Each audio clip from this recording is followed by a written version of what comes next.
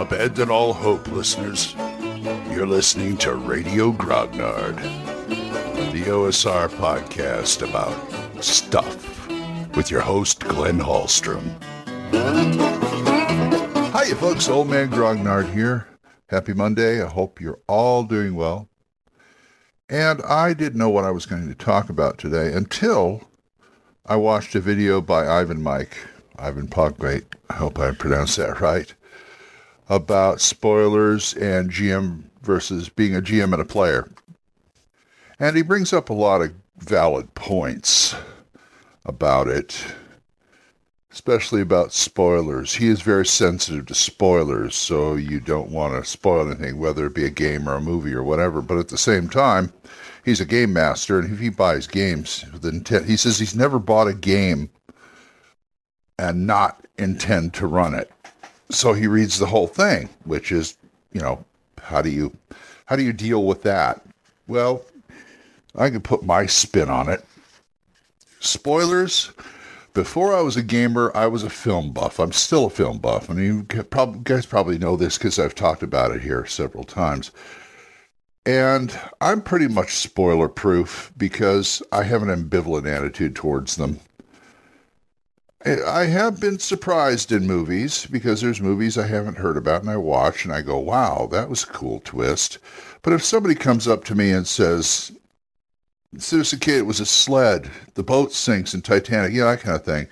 Well, you know what happened. The boat sinks in Titanic is not really a spoiler. But you come up to me and I go, oh, that's interesting.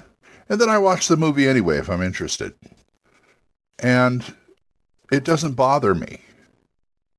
It would be nice if they didn't, but if they do, oh well, that's not going to take away from the movie. Then it turns into something else because to me, it's not what happens, it's the how it happens or why it happens.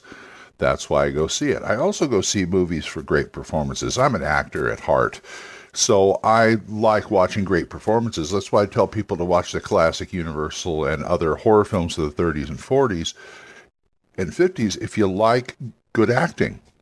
Because when you come down to it, people like Bela Lugosi, Boris Karloff, Vincent Price, they turn in some really good performances. And it's great I like watching it from an actor's standpoint. It's just a lot of fun for me, that's all. But anyway, I get off the subject. He talks about spoilers and how he's conflicted on knowing everything in a game beforehand. And to me, it's bring it on. Bring the game on. I'll play it. Sure. No problem. If I know a little something about the background, it doesn't really affect my gameplay. So go ahead. He always says he doesn't always say, but he says everybody's trying to recapture that first time playing D&D. Well, I don't want to do that. I just want to play the game. I want to have a good time at the table with my friends, whether I'm behind the screen or in front of the screen. Doesn't matter to me. And as far as reading the whole book, I'm sure there's other gamers out here that has been in this position where you play, but you also game master. A lot of games that I get will not be run unless I run it. Either people aren't aware of them, and I tell them about them, and I've had at least one game where somebody says, oh, wow, that was a cool game. I want to try and run it. Go right ahead. I'll play. No problem. I'm running Astonishing Swordsman right now. I bought the book. I had the first edition. I read that.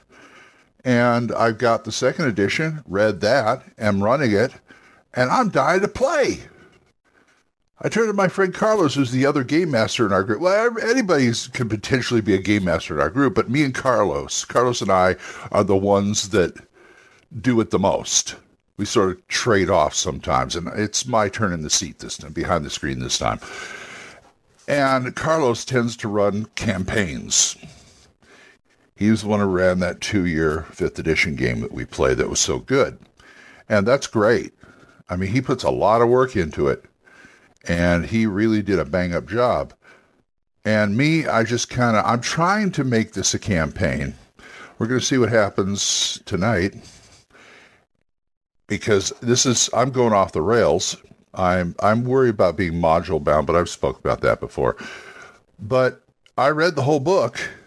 I didn't read 5th edition, but I read the whole book, and I'm running it, but I still want to play, because it's not just about the plot. It's not just about the background. It's about the characters too, the characters and the plot. You can read every single D&D book out there and I can still be able to play and have a good time. It really doesn't bother me, because I want to see what the guy behind the screen is putting a spin on. I want to see how he's handling this. If he's doing a classic module, if he's doing a classic module, okay. I spent 5 years in a row at North Texas RPG Con playing Bad Mike's B1 In Search of Adventure. And I had a ball each time. I wasn't really playing the same character each time, but Mike had rewritten it to played 5 different ways, and we choose one way and we play it. That's another way to do it, variety. And I know D&D pretty well as the next gamer, and even more so because I've run it. So there's no problem there. It's always entertaining to me. It can always be. So if I get a new game and I read through it and whoop-de-doo, I read the monsters, who cares? I just play it. And if I recognize a monster, okay, fine. It may give me as a player some idea of how to fight it. But I've also played character too, where they don't know and they have to learn the hard way. That's fun to me. When I shut off my player knowledge because this character wouldn't know that, and then just like, oh, okay, I killed the troll. Turn around two turns later, so, oh, what? He's back again? That's the character learning. That's not me learning. I know what's going to happen. And so that's when I will start thinking, how am I going to do this? Or rather, the character's going to say, how am I going to kill this thing? So it's all a matter of plot and character to me. It doesn't bother me if I know how the game runs or know what the background is in the world. In fact, that enhances it for me, because it's part of to me, it's part of the tone. It's part of the tone of the whole thing. And I like games with a lot of atmosphere and tone. For instance, Midderlands. I love the Midderlands. I'm dying to run the Midderlands. I'm in the middle of running Astonishing Swordsman, but if I ever stop running that, I am going to take the Midderlands and Swords of Wizardry and go to town on it, because I just love the feel. It's fantastic. Fantastic. Anyway, that's my little talk about being a GM and a player.